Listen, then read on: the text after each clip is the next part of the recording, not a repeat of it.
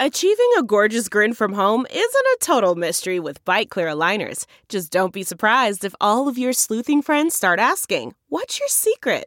Begin by ordering your at-home impression kit today for only $14.95. Bite Clear aligners are doctor-directed and delivered to your door. Treatment costs thousands less than braces. Plus, they offer flexible financing, accept eligible insurance, and you can pay with your HSA FSA. Get 80% off your impression kit when you use code WONDERY at Byte.com. That's BYTE.com. Start your confidence journey today with Byte. Save on Cox Internet when you add Cox Mobile and get fiber-powered internet at home and unbeatable 5G reliability on the go. So whether you're playing a game at home, yes, cool, or attending one live, you can do more without spending more. Learn how to save at cox.com/internet. Cox Internet is connected to the premises via coaxial cable. Cox Mobile runs on the network with unbeatable 5G reliability as measured by Ookla LLC in the U.S. to H 2023. Results may vary, not an endorsement. Other restrictions apply. From the halls of assembly, you'll hear us scream and shout. Our love of Indiana is manic and devout. Archie and his boys, we discuss in unique manner. We won't be satisfied until we hang another banner. Us two goofy guys go by names of Ward and Eric. And as you probably know by now, we're Hoosier Hysterics. Hoosier Hysterics. Hoosier Hysterics. Well. We got a weird one today. Yeah? A good weird one. Yeah, no, just a return. A return, and also not a walk down memory lane. No, we're being timely with this. We're doing it now. I'll post it in the wee hours of tonight so people can listen to it driving tomorrow. Yeah, we are recording it on Monday night before we release it on or Monday afternoon before we release it on Tuesday. We thought we would take a step back a little from what we normally do. It's the week of our huge event, Hoosier Hysterics Homecoming. It's here. It is here. It is in 5 days. That is just nerve-wracking, man. It is just nerve-wracking. I was waiting for the butterflies to hit me as you said it. They didn't, but really? But again, they have several times recently. I don't know exactly when they'll hit, but it's like a wave of realization washes over me that like this is on. We are doing this in a huge way. And we are doing it. We are doing it. We are doing it with Ooh-Wee Barbecue. Ooh-wee! We are doing it with several former IU players. Tons of I'm former saying it's like if double digits. If you combined all their weight, like several tons of former IU players. What I really love about it is that we're going to have people that played for the 75 team, and we're going to have people that played in 2016. So, I mean, we are spanning over 40 years of Indiana basketball. And I'll be actually even further back because Bob Hamill, legendary IU writer, who I don't know when he started, but it was before 75. We're going to be seriously repped journalistically here. When you're talking about Bob Hamill, Sage Steele, Todd Leary and John Leskowski, and now Tyra Buss. You know, we're talking about a lot of both former players who became broadcast journalists, and then just people like Bob and Sage who are legends. And then, of course, let's not forget the royalty from the site that makes all this possible. We are Jeff Rabjohns. I'm waiting for Powered By. I mean, come on. I was just walking you down the primrose path, and you just stared at me like you knew what I was doing. What I was so upset about was that I had meant the whole reason I was going to talk about journalists is because of who our guest was and today. Then you forgot. Oh, well, no, I didn't realize you were setting me up. I did forget. I did forget. And then you were trying to prompt me into the Powered By.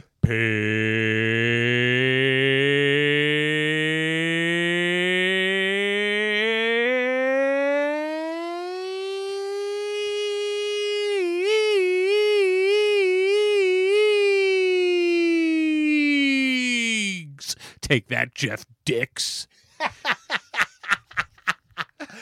That totally made up for botching the segue into it. But we've got Mike Pegram's coming, Jeff Rabjohn's coming, Ken Bykoff's coming. I'm not sure. Matt Weaver's probably he might be at the Penn State game. He might be. Is Happy Trevor Valley. around? Does Trevor live nearby? I don't know if Trevor's coming. We should invite Trevor. I have not had any interactions with Trevor, but of course he is welcome. His scouting reports have been really great. I love reading them. Yeah, and when he jumps in on the forums too, it's nice to get insight that way. I just want to take a minute to be sappy, if I may. Sure. And I'm sure I'll get like this at the event too. You're gonna cry at the event. I might. I was thinking about it on the drive over here to do this interview that we're going to do today. That, I mean, clearly you and I grew up loving Indiana basketball, which was synonymous with Coach Robert Montgomery Knight. I mean, general. he was as big of a figure in any Indiana fan's life as any adult figure was, right? Outside of your parents. Yeah, truly felt like a member of the family. That is not an exaggeration. No, I grew up going to synagogues. The rabbi at our synagogue never had the same place in my family as the aura that Bob Knight cast over you. And Coach Knight, because he was there for so long, connects so many of the players. He connects Calbert Chaney to John Leskowski, right? He connects A.J. Moye in some way to John Leskowski and Steve Green, and that spans over 30 years. But I was thinking, and then obviously there's been 20 years since Coach Knight, and his indelible mark on the program still remains.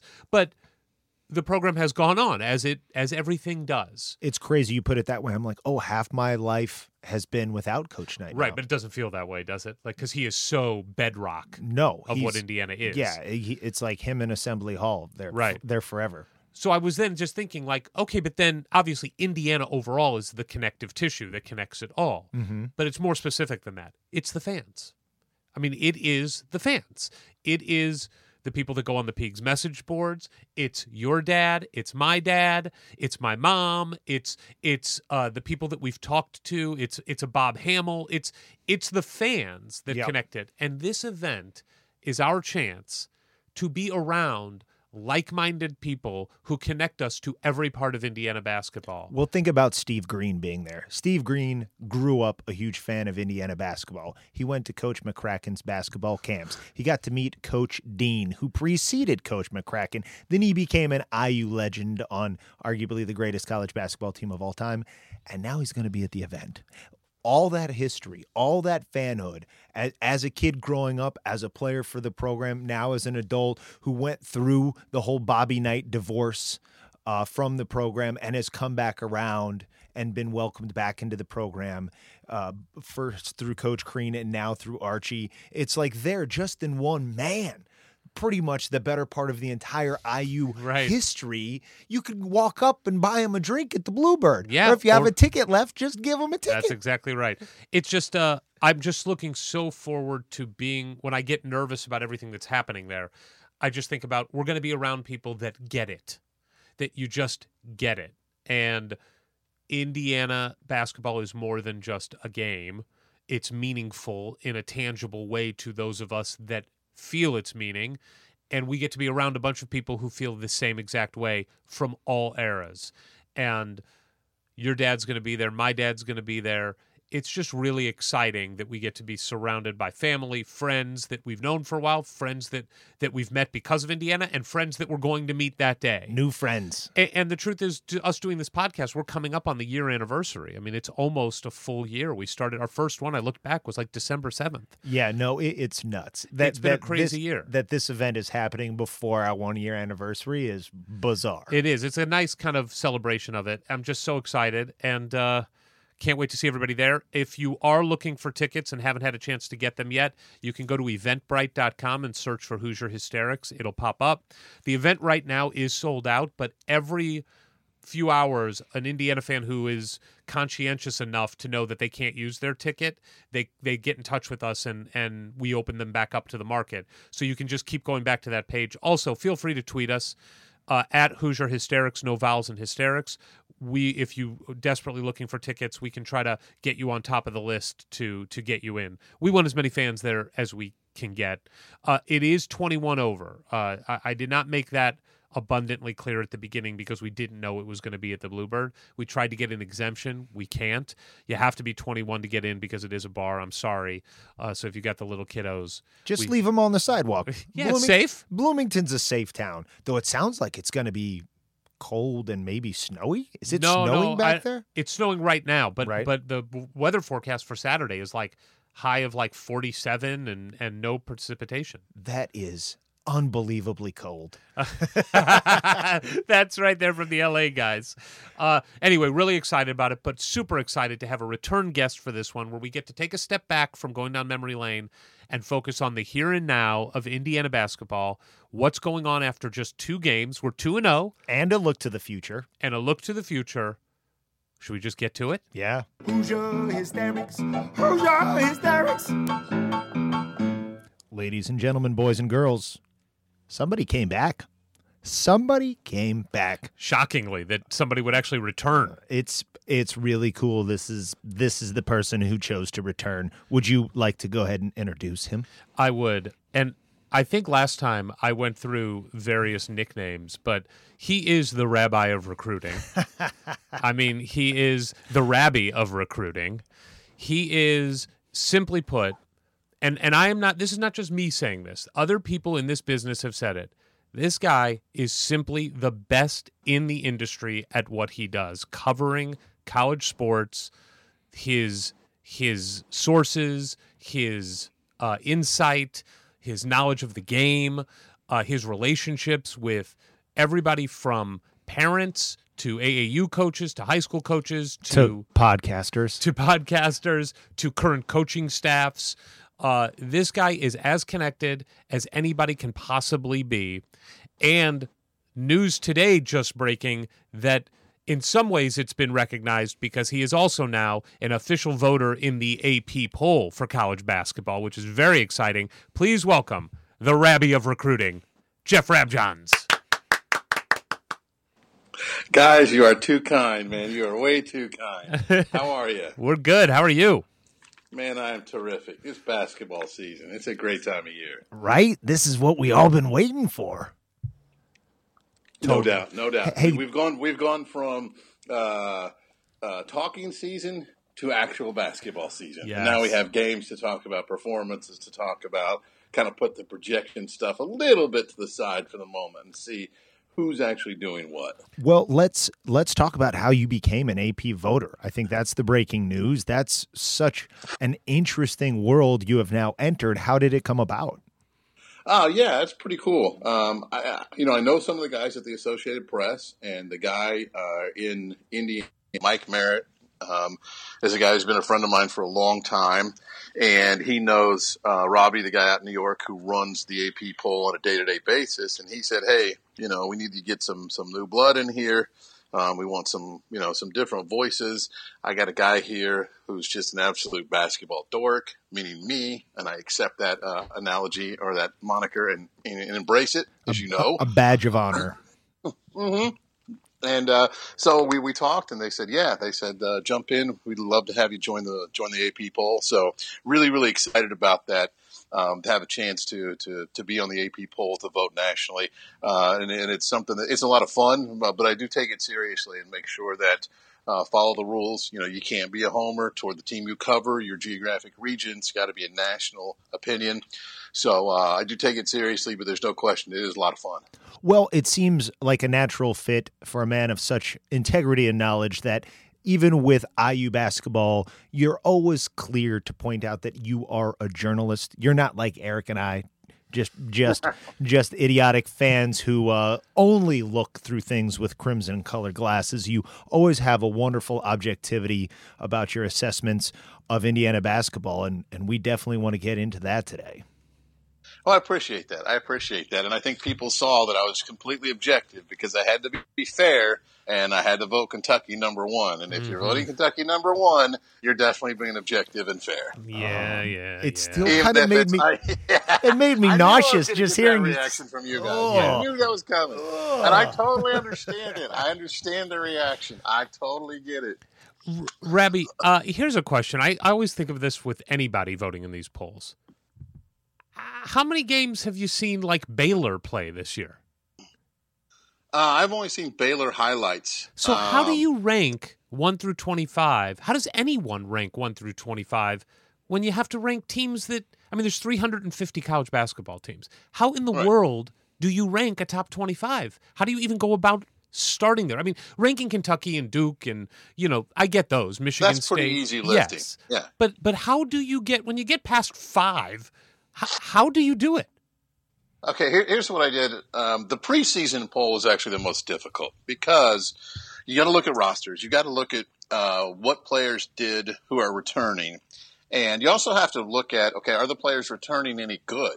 I mean, if a team was 500 last year and has 5 guys coming back who are just okay players, that doesn't necessarily mean they're going to be a lot better just because they have returning players. I mean, if you've got a bunch of players who rate probably 6 on a 1 to 10 scale and they're juniors already, they're probably not going to all of a sudden blow up as seniors. So are they going to be a lot better? Probably not. You look at recruiting, not only influx of high school talent, but JUCO kids, grad transfers who are going to have impact, that kind of thing.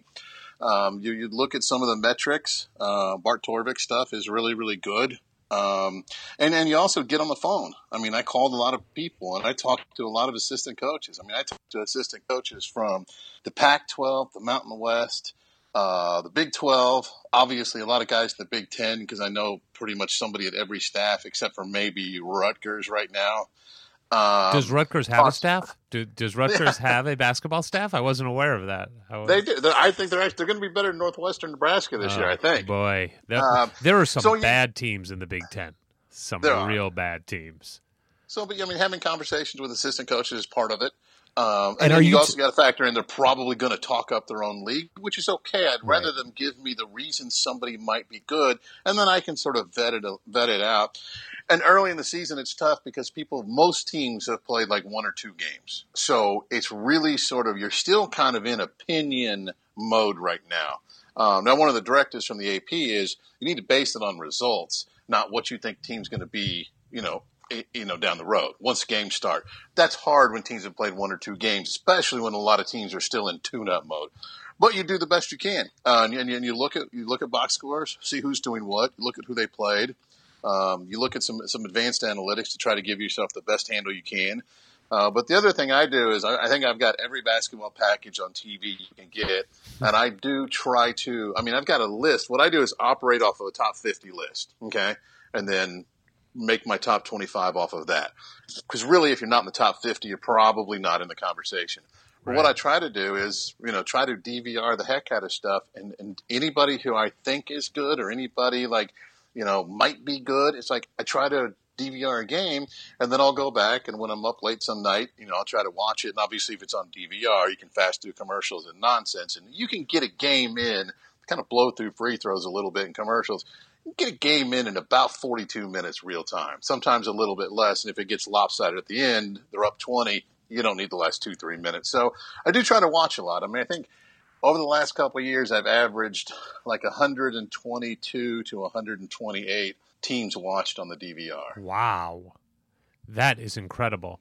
So I think the question that every Indiana fan would want to know right now is if the top 25 list got expanded and you had to give us the full list, where does Indiana rank right now based on what you know is back, what you've seen in the first 2 games and the exhibition game? Where would you rank Indiana? What range?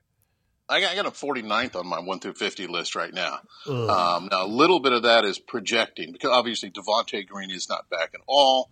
Rob Finney is not healthy enough to start. So you're still kind of projecting.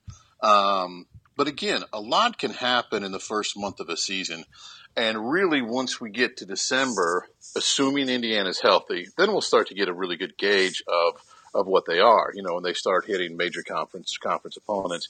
But I got them 49th right now. Some of the metrics have them in the 50s. I know some other people who vote on the AP poll who do a similar thing that I do. Some other people I talk to have got them like around 41, 42. So I think in the 40s right now is reasonable.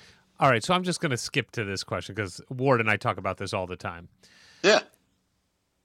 I'm going to say something, and I want you to either argue it, like tell me why I'm wrong, or tell us why it has validity. Okay? Little game. All right. This is Archie Miller's 3rd year. This is Chris Mack's 2nd year.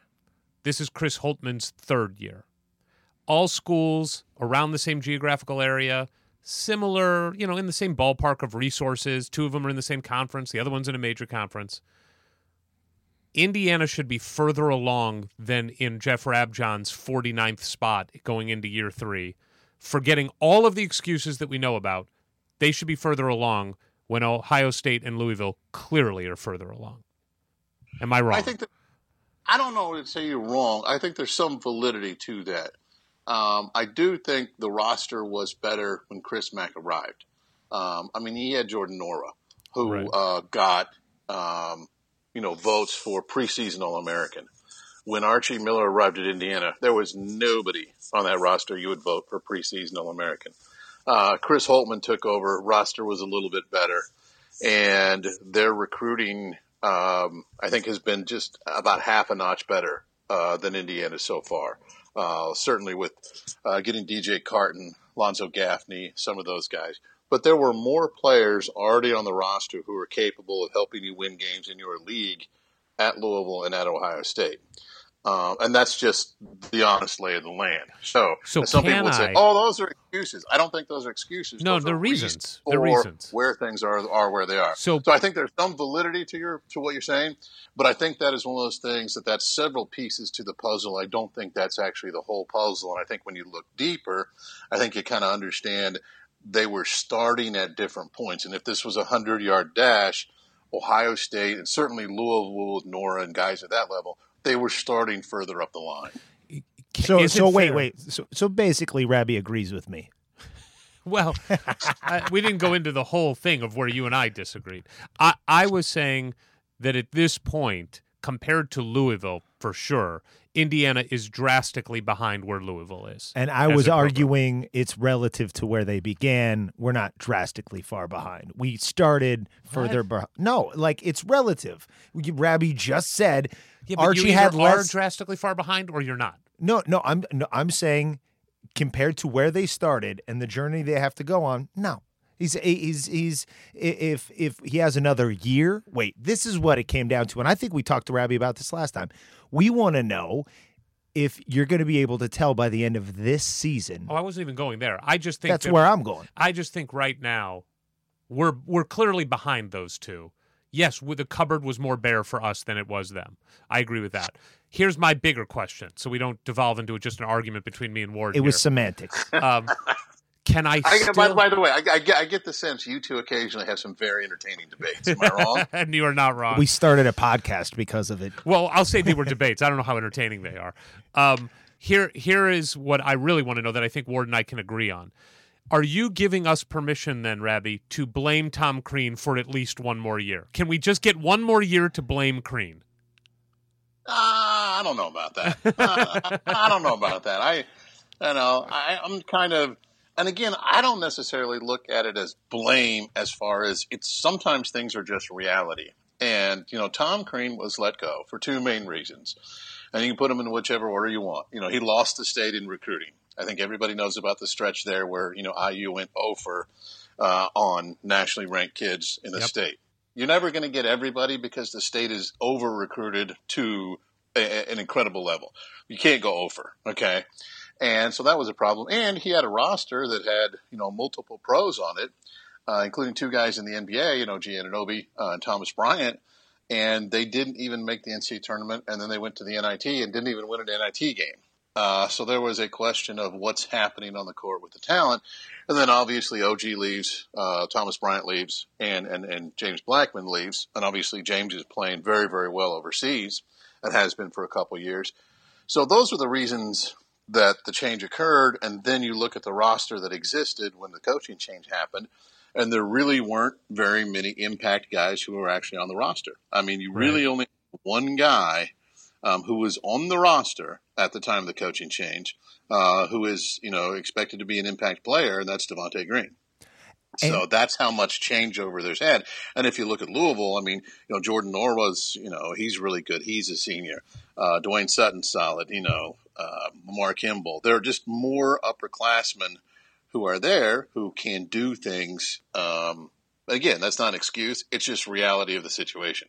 Well, and you have been the one preaching patience on the Peegs website of stacking classes. And while we're watching the Portland State game, I'm discouraged for various reasons. The fact that that game was as competitive as it was, and you can go into the details of why that was, but I was also excited seeing how many freshmen and sophomores were out there. A lot of them who've had very little on-court experience because of injuries, redshirt, what have you, who are just starting to find themselves as players, chemistry as teammates.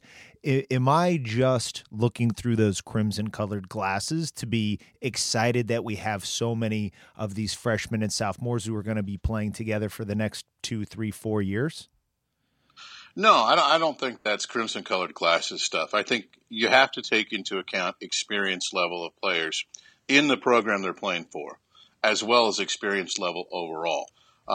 Joey Brunk is 21 years old, and he's got experience, but this is his first year playing the pack line defense. This is his first year playing at Indiana. This is his first year with all these teammates. So you have to take into account both experience overall. Is the kid just a freshman? Is he a grad transfer, what have you? And experience in a program, in a system.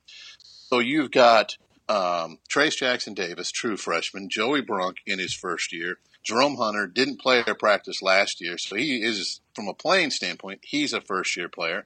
Armand Franklin, first-year player. Demezi Anderson, a second-year player who barely played last year. So you've got guys who really don't have experience, and it does take some time for a group to look like a cohesive unit.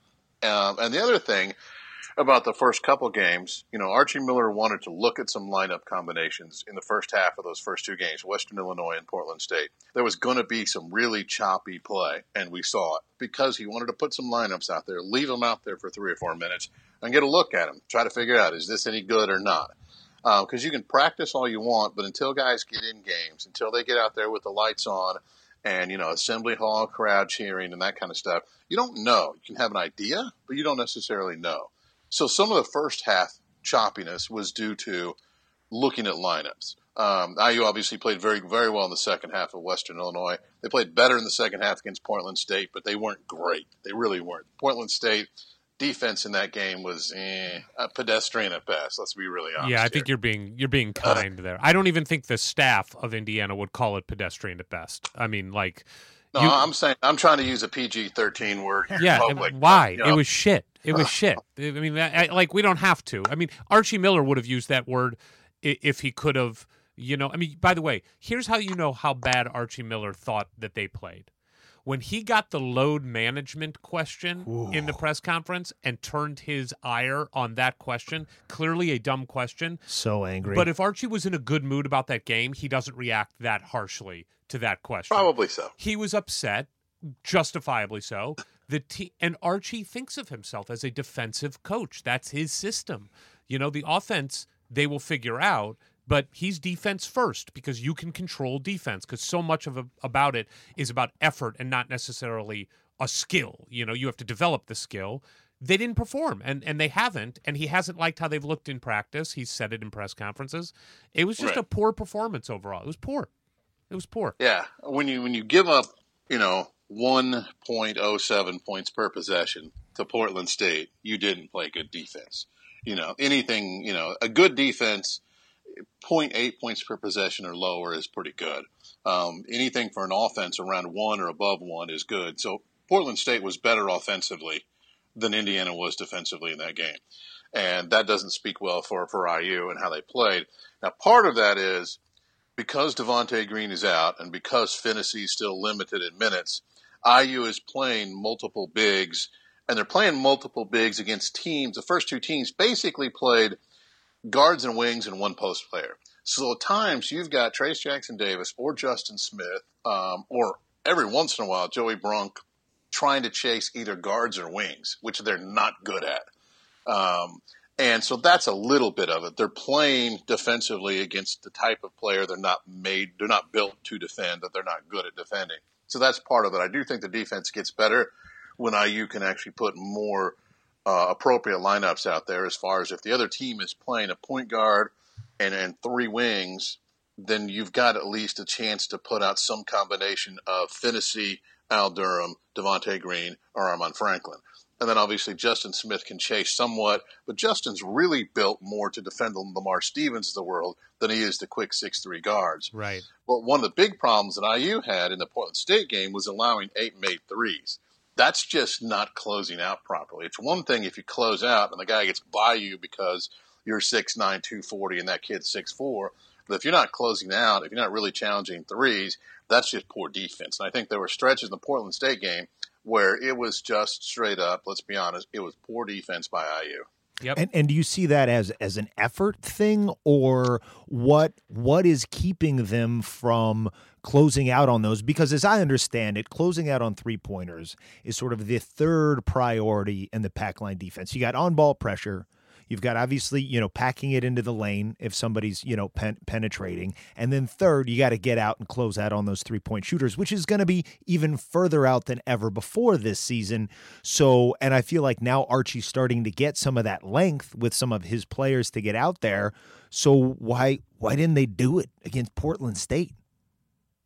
Yeah, I mean, part of it was just bad defense.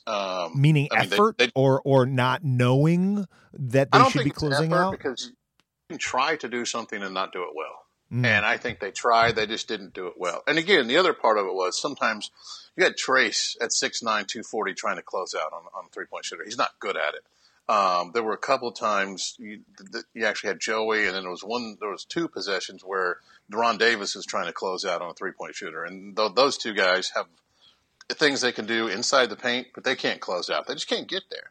And the other part of it is when you're down in your backcourt defensively, you don't have the ability to extend a little bit to create ball pressure, because ball pressure is, part of it is on the ball.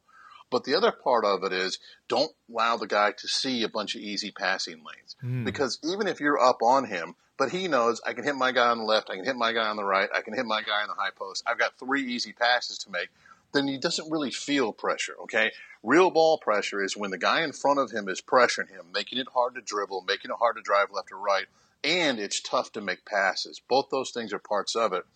And I think IU was, and this is just my opinion, I think they were a little afraid of coming too far out for fear of just getting backdoored or having people go around some of the forwards, especially in the Portland State game, because Portland State had 2 guys who could make threes and a couple guys who could drive.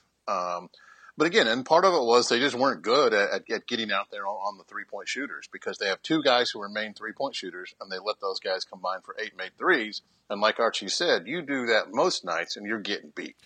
So because Ward has rubbed off on me a little bit, and I'm trying to be more optimistic about just life in general, let's talk about a couple optimistic things that have happened. And truthfully, most of these fall in the category of individual performances and not as the team. But if I had to pick 2 things over the first 2 games that make me the happiest, and it's tough to just do 2, but or things I'm most surprised by, I put Race Thompson and Justin Smith kind of 1A and 1B, and Al Durham is very close behind there.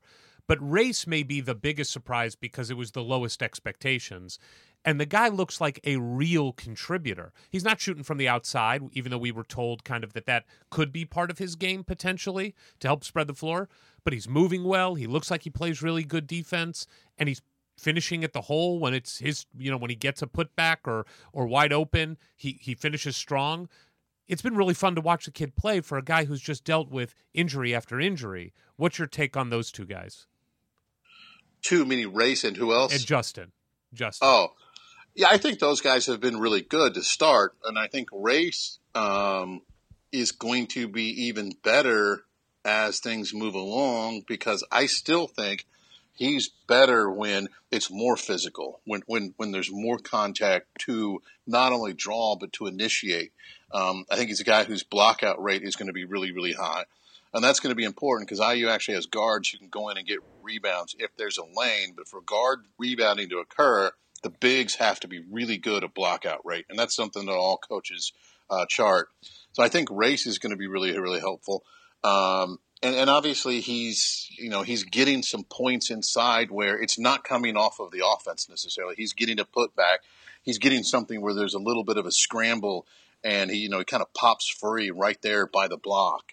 So I think those are things that are really good for him.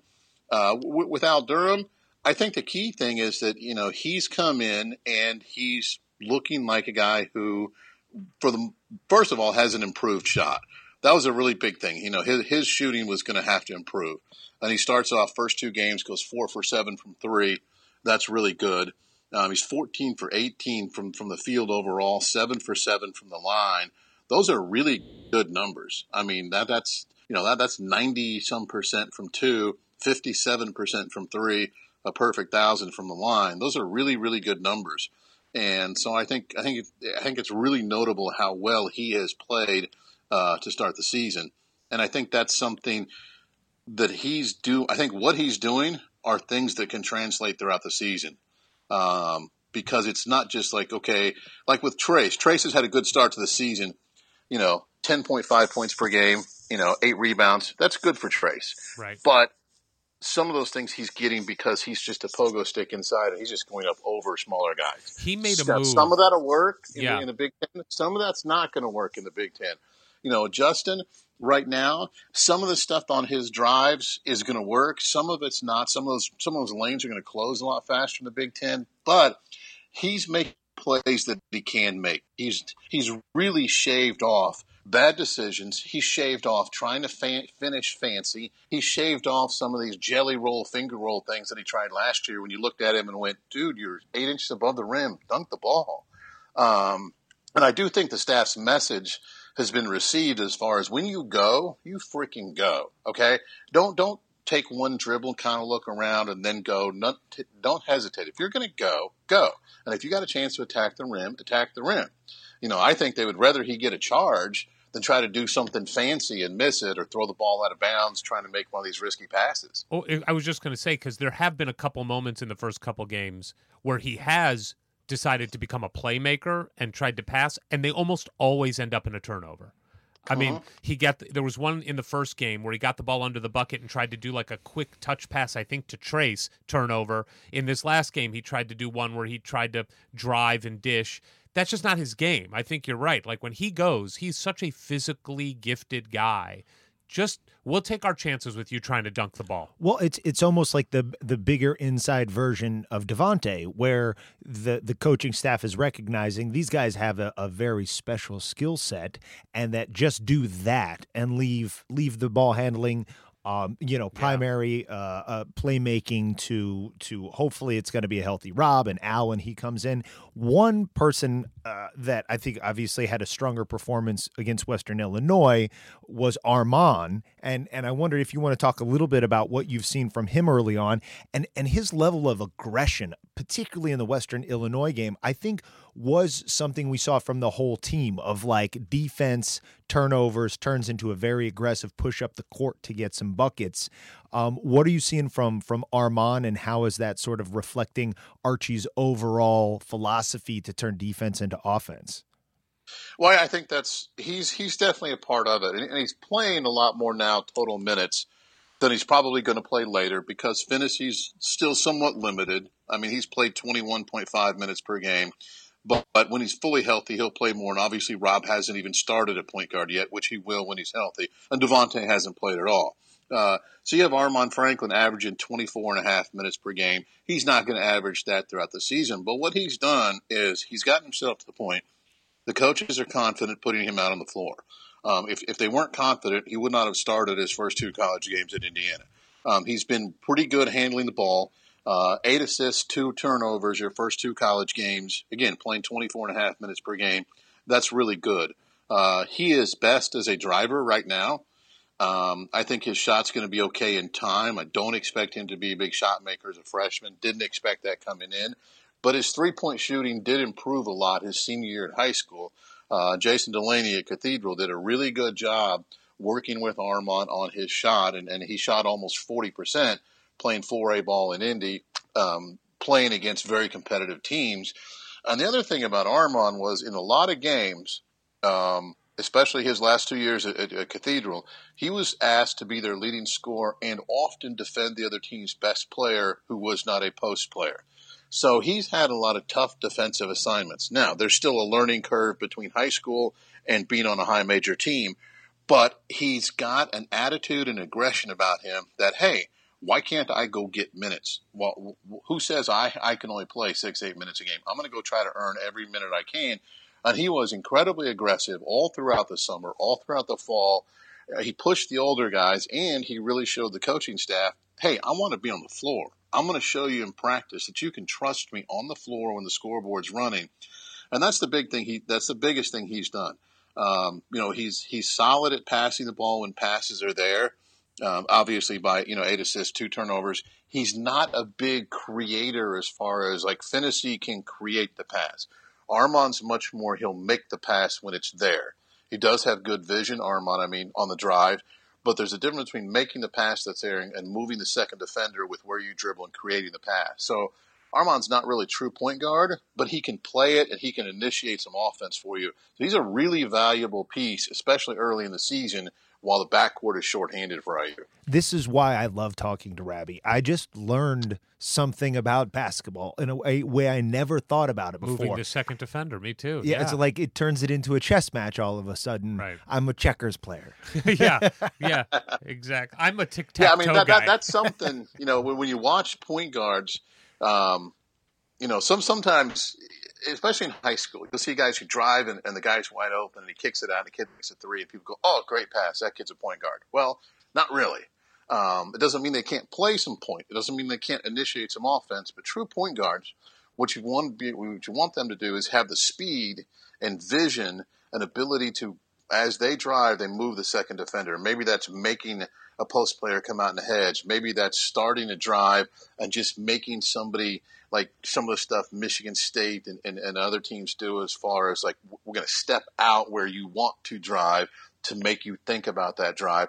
He'll go right or left to move that second defender to set up the pass. And that's one of the things that I think, and I thought this even when he was in high school in AU, that's one of the reasons I thought Finney was going to be a real solid point guard. He's not a 5-star athlete. He's just not that fast.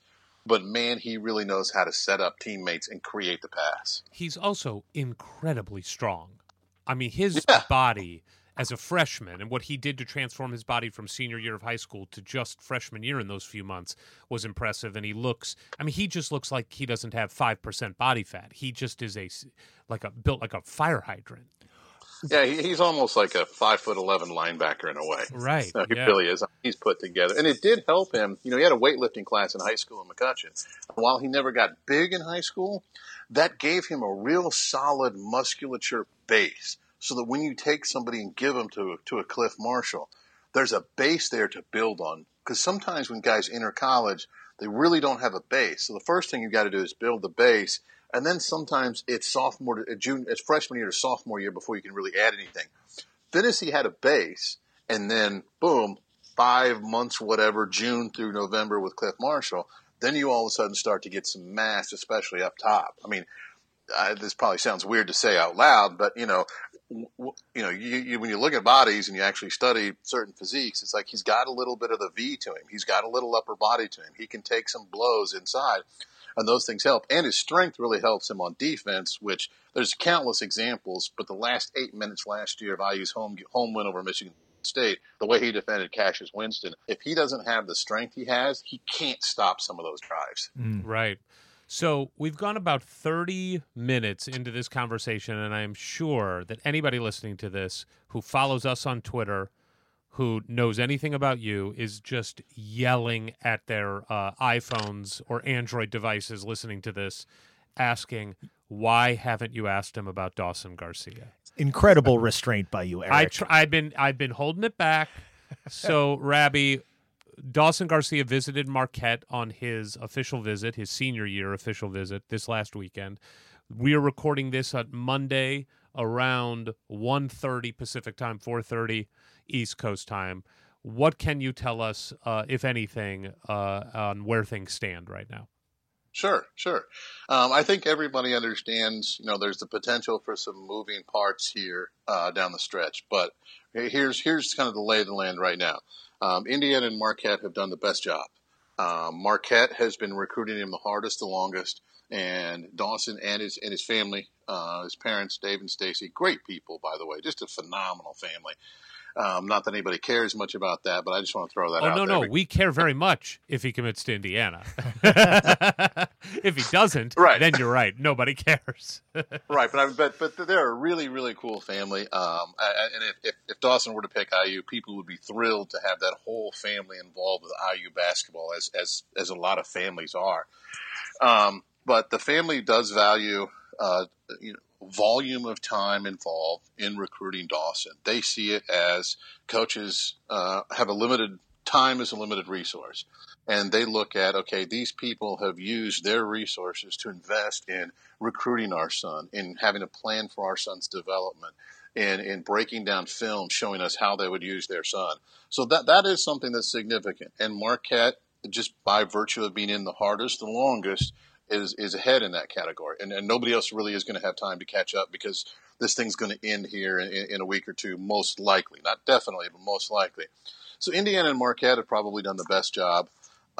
Minnesota has jumped in really, really hard late, but they weren't really going hard early on. And they're sort of in the room somewhere, but I don't think it would be a surprise for Minnesota to be a legit contender on decision day. Memphis has done a really good job. Penny Hardaway and Mike Miller, both obviously played in the NBA, had very good careers. Ward and I are both waiting to say the same joke. So let's do both. Ward, you do your joke right now. Did Penny move the Garcias to Memphis? Yeah, my joke was the same. So we'll go with that. It's good. It's a good joke. But they've done a really good job of showing Dawson, here's what you are, here's what you can be, giving him some really good player comparisons that he's found attractive. And that's player comparisons of guys who are already in the NBA as far as going to Dawson and saying, hey, we can make you like so-and-so. And they've done a really good job with that pitch. And that's interesting to the Garcias. And I think that's reasonable because, let's be really just straight up with this. I live in the real world. Dawson Garcia is going to be in the NBA at some point in time. Whether it's 1 year or two, time will tell on all that. But it's reasonable for a player who is almost certainly going to be in the NBA to look at, how are you going to get me ready for when we're talking about millions of dollars? So those are the four schools that are, I think, seriously in the running. But Marquette and Indiana are up top. The Marquette visit went really well, as you'd expect. Marquette did a good job. Steve Wojciechowski did a good job, his staff as well. Indiana obviously did a really good job as well.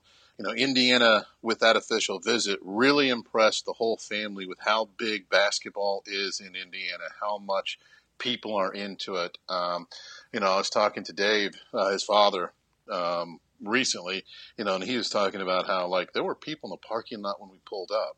There were fans who showed up and were eating lunch. He's like, these Indiana fans are crazy and they're awesome.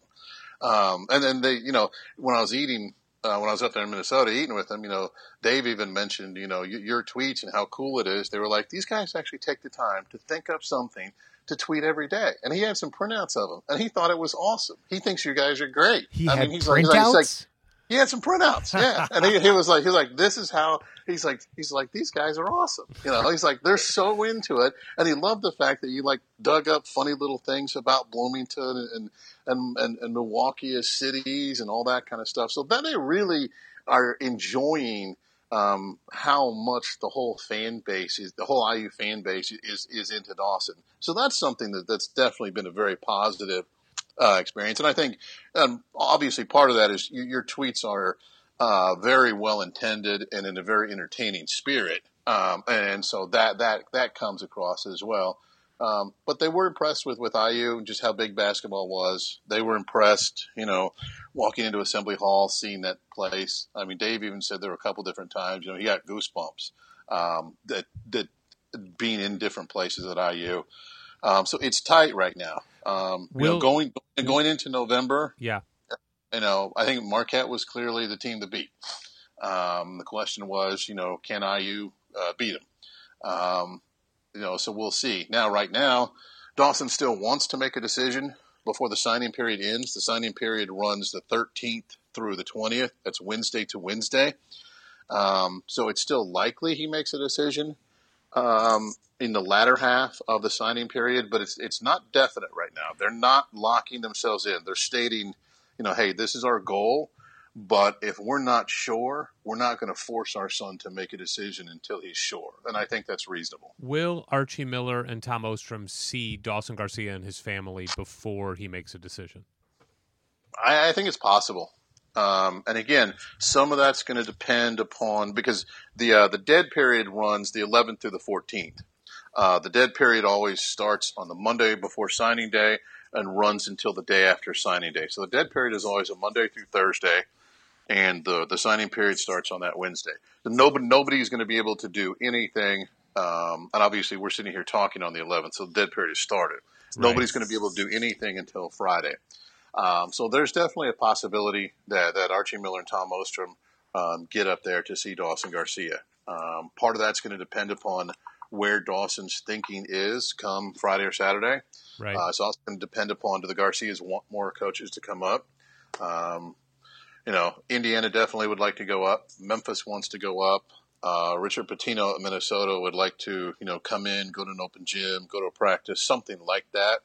And my understanding is, I think, if my math is right, and we're counting on a sports writer's math here, so take this with a grain of salt, I think Marquette staff still has one more visit that they could make if they want to. So, to answer your question, yeah, it's possible Archie goes again and sees him before he makes the decision.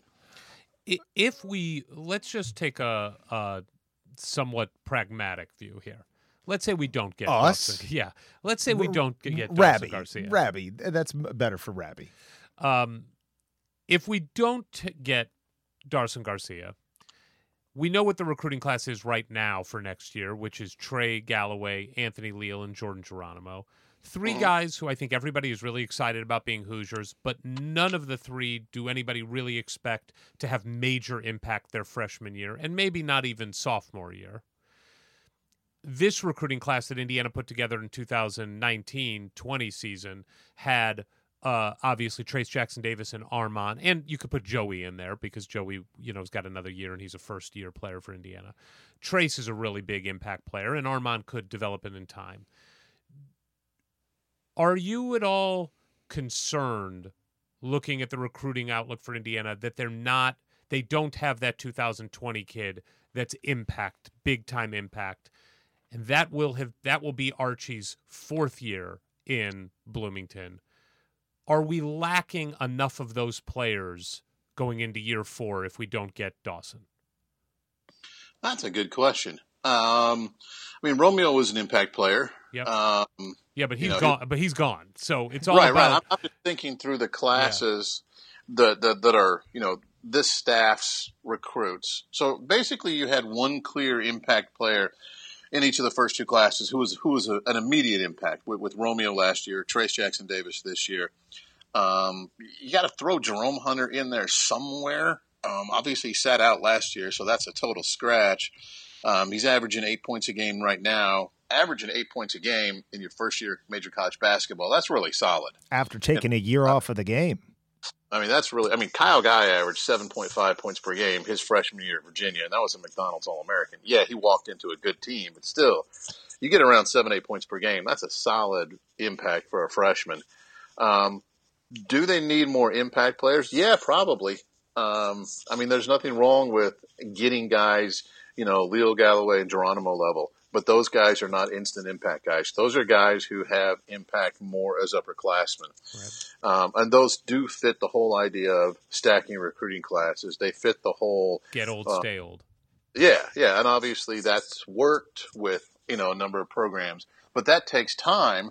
And obviously, the fan base is tired of, they don't want to hear about 2 years down the road. They really don't. No, that's a lot of fans I hear from are like, hey, we haven't been relevant outside of a couple years for most of the last 2 decades. Why do we have to wait any longer? Let's do it right now. And I totally understand that. And there's part of that is understandable. And I think there's part of that isn't just about Archie Miller and this staff right now. I think it's just, the last couple of years of Bob Knight weren't great. Mike Davis had one NCAA tournament run, but overall that didn't go well. The Kelvin Sampson thing was a grenade that blew up in everybody's face. Tom Crean had 2 good years out of 9. I think people are like, okay, let's get back to IU being IU, and we want it to happen. And damn it, we want it to happen now. We're sick of this crap. And I think some of that is just understandable emotion of a fan base that's used to being nationally relevant on a pretty annual basis, not being nationally relevant 2 years out of 10. So, yeah, I think, as far as accelerating the process, there's no question Dawson Garcia would take Indiana from a good team next year to a team that could make a run in the NCAA tournament. Now, they might get there anyway. You look at guys who are the leading scorers right now with Devontae being out, and you've got like the top 7 of them coming back. Top 8, Justin Smith, Al Durham, Trace, Rob Finnessy, Joey Brunk, Jerome Hunter, Race Thompson, Armand Franklin, Demezy Anderson. They're all going to be back next year. So, yeah, you're going to have a better team next year. But a Dawson Garcia level takes you from a team that you look at and say, it's probably ranked 20 to 25, start the year, somewhere around there. Probably going to make the NCAA tournament, might win a game or two. You throw a Dawson Garcia on top of that, then it's a team that you look at and say, hey, probably a top 15 team. They could make the second weekend of the NCAA tournament. They might be able to make a run. They might be able to pull something off and go to the Elite Eight. So Dawson Garcia would accelerate the process by a full year. So does that make sense? Is that what you were asking? Yes, totally. I think the big question is, like you said, the fan base is anxious. I think anxious is putting it kindly. Yeah, it is. We are always, I'll just say we here, we are always and have been for quite some time right on the line of outright panic. Like one bad game away from panic. That is where the fan base has been pushed to because of not being nationally relevant. So even a game like Portland State, there is a bigger negative reaction to it than if Michigan State had a crappy showing against Portland State, because you have the confidence at Michigan State that our teams get better. We're going to be in the Final Four at the end of the year. We don't have that. So, yes, we're always on the borderline of panic. I was having an exchange with some other IU people this morning and basically said, look, I was only around Archie Miller for a weekend at the Vic IU camp and just got to see him and experience what he's like, and did just totally head over heels fall in love with him for sure. It was intoxicating for Eric. But what you do realize about being around him is that you can tell, like, this is a guy who, the longer you know him, the more time you get to spend with him, the more you like him. Like, he's not a gregarious, over-the-top personality. I say all this because I think in a recruiting standpoint, he's not the guy that blows away a recruit that has no connection to him at all. Whereas like a Chris Mack can meet with a Bryce Hopkins, who just committed to him, for one weekend, and he's this gregarious, over-the-top, big personality, a Calipari, a Roy Williams. There are guys like that. Patino was like that you just immediately are like enveloped in their aura. That's not who Archie is, just as a human. The more time Archie gets to spend with somebody, like how hard Archie went after Romeo for that year plus that he was recruiting him, Romeo liked him more and more. And so I say all that, and forgive the length here, I say all that because it just feels like the success of Indiana's program is just going to come down to one thing. It's not going to be, and again, I hope we get Dawson, of course, but if we don't, it's going to come down to how good of a coach is Archie Miller, and can he take these individual parts on this year's team specifically and make them as a whole greater than the sum of those parts.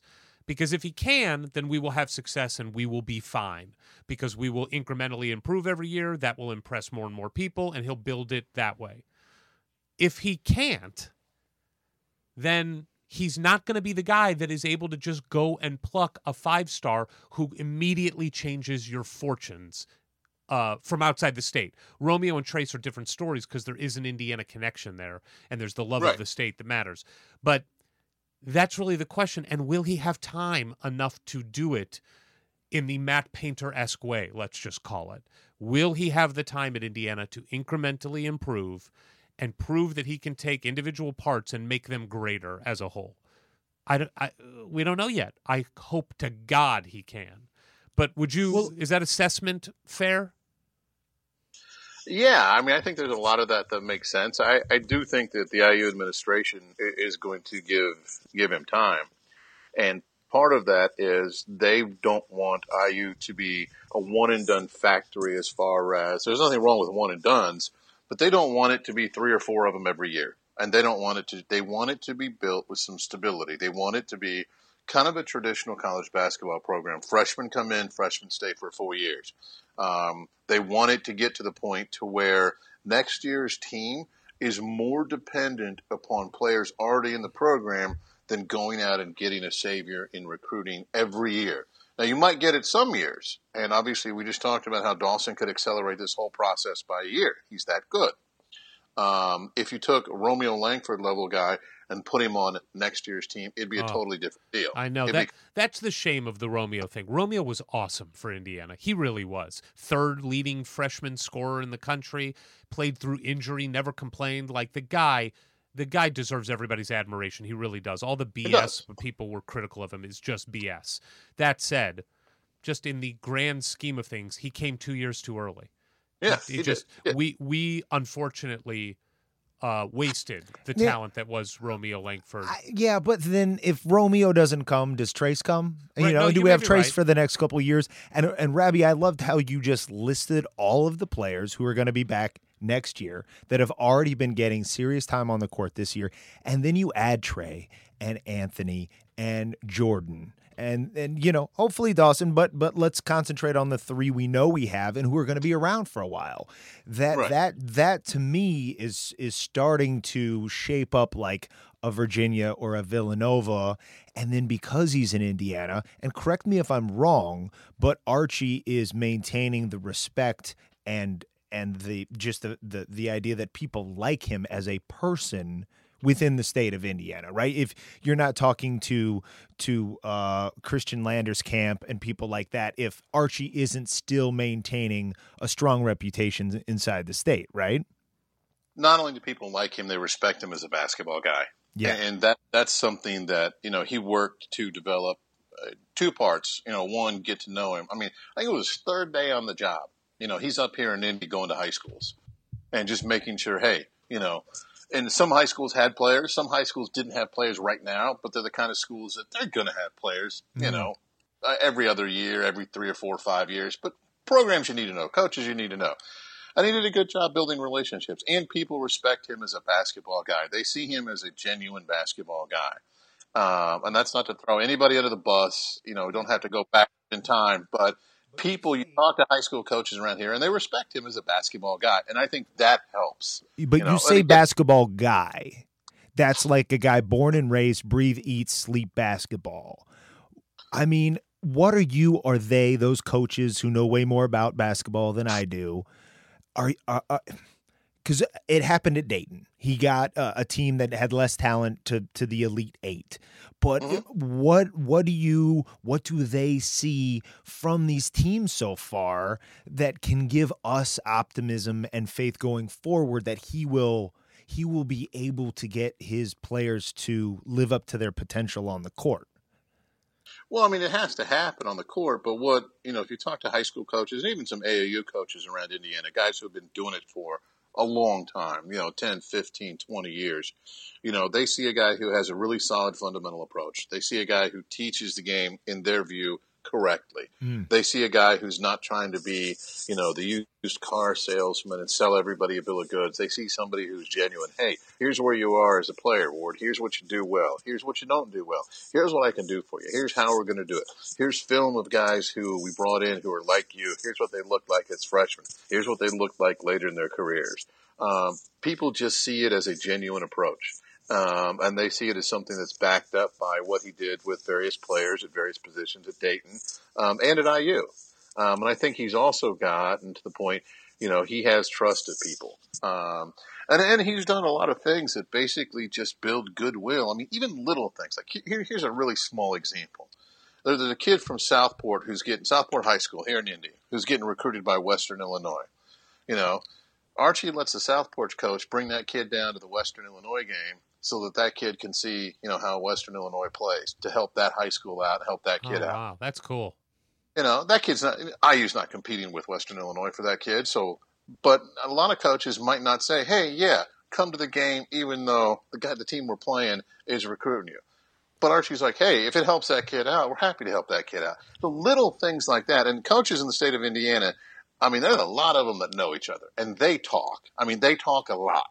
and their views sort of kind of get spread out. And yeah, some of these coaches like each other, don't like each other, but a lot of them talk to each other and little things like that. I mean, I heard, a couple of coaches heard about that, and I got texts just out of the blue from high school coaches who were like, "That was really bleeping cool what Archie did for that kid." So little things like that help goodwill. That takes a tremendous amount of confidence just in yourself and a total lack of insecurity.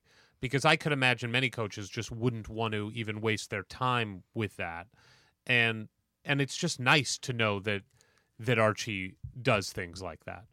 Right. Rabby. No, I do think obviously results on the court have to come at some point in time. There's no question about that. Yeah, people can believe in you, see you as genuine, and all that kind of stuff. At some point, results do have to come. It is a results-based business, but what people see right now is a genuine basketball guy who's not a used car salesman, who has a plan, who has been in basketball his whole life. And, when he gets it going, they feel like he's going to be able to keep it going. That's what they see right now. Well, let's hope he gets it there. Now let's go on to some more fun questions. Rabby, you coming to the event this weekend? Of course. Yes. Of course. Yes, that's right. You guys heard it. Jeff Rabjohns will be at the event at the Bluebird on the 16th. It's going to be a really good time. The IU football game happens at noon. We will have the football game on at the Bluebird, so that'll be fun. Hopefully we'll get a big win against Penn State, which would be just program-defining if that were to happen. When we talked to Snow many, many, many months ago, he told us a story, without naming the coach, of course, where he said he knows of a coach who every day when he's out recruiting goes to the ATM, takes out the amount of money that the ATM allows him to take out, and by the end of that day, after being around a bunch of kids who he's recruiting, that money isn't in the coach's pocket anymore. So, Rabby, don't name any names. What's the craziest, weirdest, strangest thing you've seen or that a coach has done to recruit a kid? Oh man, you got to give us some. No names. Don't even tell the school. Just give us some red meat here on the craziest thing you saw a coach or that a coach has done to get a kid. I mean, there are so many wild stories. I think one of the craziest things was a kid was down to a handful of schools. And on his visit, they did all the normal stuff. Then they took him to the car dealer where the school has its, quote, car program. And had the kid get out, and a car salesman comes up and says, "Hey, let's go for a ride." And they took him out in 2 or 3 really exotic cars. And the kid was like, "That's really cool." And the coach looked at him and said, "Come here. You can drive each one of them." And he was like, "What do you mean?" And he's like, "Come, get keys, drive the car. Get tired of it, go get the other one. Get tired of that one, go get the other one." And the kid went to that school. Wow. Boy, Calipari's really got it honed in, doesn't he? He's really – I'm kidding. The thing is, John Calipari would never – he's so good, he wouldn't put himself around something that close. That's amazing. What's a day like for you, Rabby? Give us a typical day. Watching a lot of basketball these days. But obviously cultivating sources and that. Give us, you're in the middle of a recruiting battle right now with Indiana and Marquette for a 5-star talent in Dawson Garcia. You've got the Indiana program playing games. You go to all the games. You cover them. Obviously, 2021 recruiting is happening because Blake Wesley will be on campus this weekend as well. What's a typical day for you? Give us when you wake up, what you do. Just walk us through a typical day. Well, I mean, like today, get up, head down to, get up, get on the message board, see if there's any really, really pressing questions, try to answer questions in the morning, in the afternoon, and then the evening. But get up, try to check the board. Like today, it was in the car by about 9, heading down to IU for football press conferences. And make some calls, recruiting stuff, talking to high school coaches, AAU coaches, whatever, while you're on the drive. Football press conferences end about 1-ish. Make sure to get that stuff posted. Head back, make some more phone calls while driving back. Come back, usually write a story, football or basketball preview kind of thing. And then I try to always make at least 10 calls per day on recruiting. And that might not necessarily be to a player, may not necessarily be to his parents or a specific coach, but I try to make at least 10 calls a day, just checking in on what's going on. Sometimes the guys are key targets, like a Dawson Garcia, Trey Kaufman, a Christian Lander, what have you. Sometimes it's guys who are just kind of on the radar. You're just kind of checking in with them. But my goal is 10 calls per day. So I do that. And then in the evening, around dinner time, maybe a little after, if it's not a game, try to work on cutting up film, or at least going back and watching film on recruits or what have you. And then turn around and do it the next day. So that's, and obviously Monday night chat at 9:30, but that's only one day a week. But that's pretty much an average day. And then, today I couldn't get to a high school practice because football media availability, but 2 or 3 times per week, try to get to a high school practice if at all possible. Again, sometimes that's a key. Sometimes that's actually an IU target. Sometimes it's, hey, there's a young freshman at such and such school. Okay, call the coach. Hey, what time are you practicing? Okay, try to go on Thursday. Watch the kid practice. And then once the season starts, the high school season, try to map it out to where, I can go see as many players as is at all possible. I try to absolutely max out the number of times you can see players, because the more you see players, the more you understand what they're actually good at. What are their strengths and weaknesses? What is repetitive? A lot of kids who are going to get recruited at the IU level, even looked at, they're capable of being great. Okay. But if you watch a kid play just a couple times and he's great both times, maybe you don't see weaknesses. You need to see weaknesses. I like to see guys play on the road. I want to see what happens when somebody's yelling at them, when the opposing student section's chanting at them, when somebody's calling your mama a name. Can you stay focused, or do you get rattled? Try to get a handle on competitive makeup. I like to see them playing games, not necessarily when their team loses, but when their team is definitely challenged. And I really like to see games when they're down in the second half. How do you respond? Because at the high major level, you're going to have bad nights, and the ball's not always going to go in the basket, and you're going to be behind. And, okay, what do you do then? So I really try to max out the number of times you can see players. So I try to watch as many games as I can. And then usually in the evening, like between 10 p.m. and 2 a.m., a lot of times spend time on the DVR, either rewatching the IU game. I usually try to rewatch the IU game the day after it was played. And then I'll try to watch upcoming opponents if they've been on TV, and just try to watch as many teams from around the country as possible. What time do you go to bed?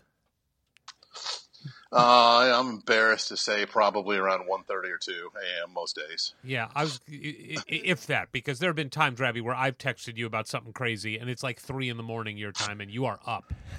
Yeah, that's very true. Very true. So I can. My problem is once I start watching basketball, whether it's like going back to AAU stuff on the laptop, or whether I'm watching, especially if I'm watching a future IU opponent or whatever, I've got like these notebooks that I keep, and I'm a complete dork, but I've got like a notebook, it's just labeled future IU opponents. So anytime I watch somebody, I watched Ohio State play Lehigh the other day, and just, okay, IU's going to play them at some point in time. Let's see what they look like right now.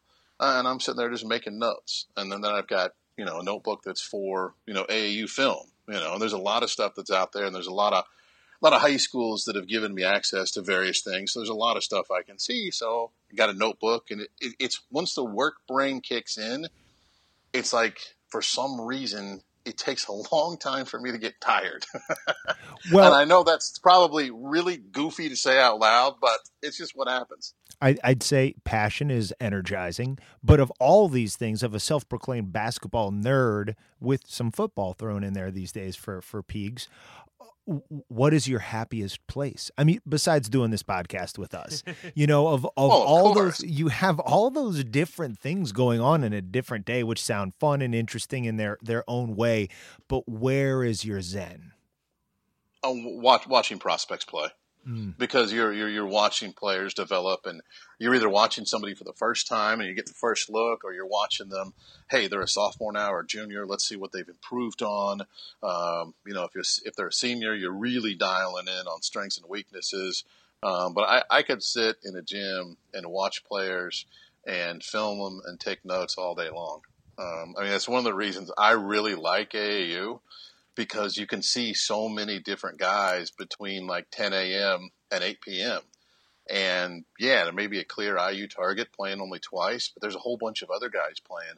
And so I really enjoy sitting there and studying players. What do they do? Has their body changed? Are they more athletic than last year? Are they the same? Have they grown?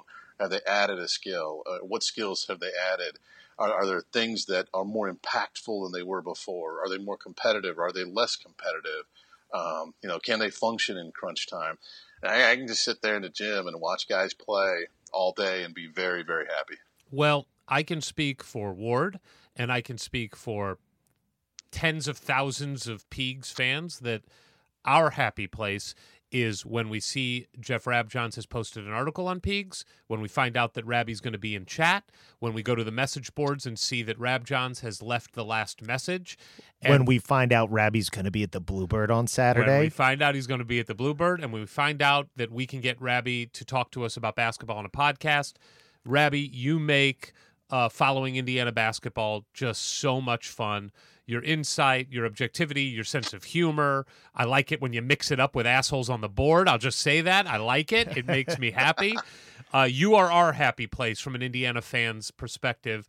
We cannot imagine what it is to follow Indiana without you being there, and we thank Mike Pegram for having the wisdom to get you out of that old media stuff and bring you into the new world. We love it. We love that you are willing to do this with us, and we cannot wait to see you in person in 6 days. 6 days. Yeah, 5 days. 5 days. And I get to meet you in person for the first time. I'm going to shake this man's hand.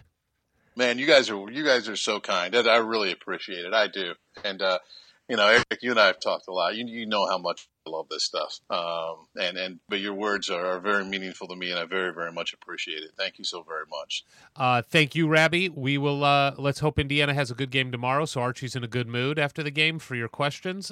Which, by the way, you are the only guy that gets him to laugh during the press conferences, which I appreciate. And we talk a little bit now and then. Yeah, a little bit. So we'll see you Saturday. All right, man. Appreciate it, guys. Thanks for having me. And Saturday, it's going to be a blast. Hoosier Hysterics. Hoosier Hysterics. Well, Ward, this is the last time we will sign off on a podcast before the event. Yeah, we're going to be surrounded by hysterics in a few days. It's not just you and me in a garage. No. You've been back there. You've mixed it up with handfuls of hysterics here and there. This, to me, is going to be like a baptismal of hysterics, a sea of hysterics in the Bluebird. It's going to be amazing. It's going to be crazy. Doors open at noon. We will have the football game. It starts at noon. If you are listening to this podcast and don't have tickets and still want them, the fans who did reserve tickets have been really great about letting me know if they can't come, and then I open them back up on the market. So please go to eventbrite.com, search for Hoosier Hysterics, and just check back in if you want tickets. You can also reach out to us if you want to reach out to us via Twitter at Hoosier Hysterics, no vowels in hysterics, and let me know that you really want tickets. When some open up, we can take care of you that way as well. I just can't wait for it. I'm nervous as hell. And yeah, I've been telling Eric it comes through in waves, like last night when I realized we were now in the week of the homecoming butterflies, just churning up in my stomach. I'm like, whoa, it's happening. I was told that being excited and being nervous are the same exact physiological conditions, that your body reacts exactly the same. So when you are nervous, just tell yourself it's just because you're excited. So I've tried that. It has not worked. I'm still really nervous. But I'm really excited to see everybody there. And we will post the podcast at some point soon thereafter that we do from the Bluebird. And it's going to be really fun. Travel safe. Some of you are flying in like we are. Most of you are driving in. So just be safe. And we're going to have a great time this weekend. One more great. Super great. Take care, everybody. From the halls of assembly, you'll hear us scream and shout. Our love of Indiana is manic and devout. Archie and his boys, we discuss in unique manner. We won't be satisfied until we hang another banner. Us two goofy guys go by names of Ward and Eric. And as you probably know by now, we're Hoosier Hysterics. Hoosier Hysterics. Hoosier Hysterics. 1, 2, 3, 4. Those are numbers, but you already knew that. If you want to know what number you're going to pay each month for your car, use Kelly Blue Book My Wallet on Auto Trader. They're really good at numbers. Auto Trader.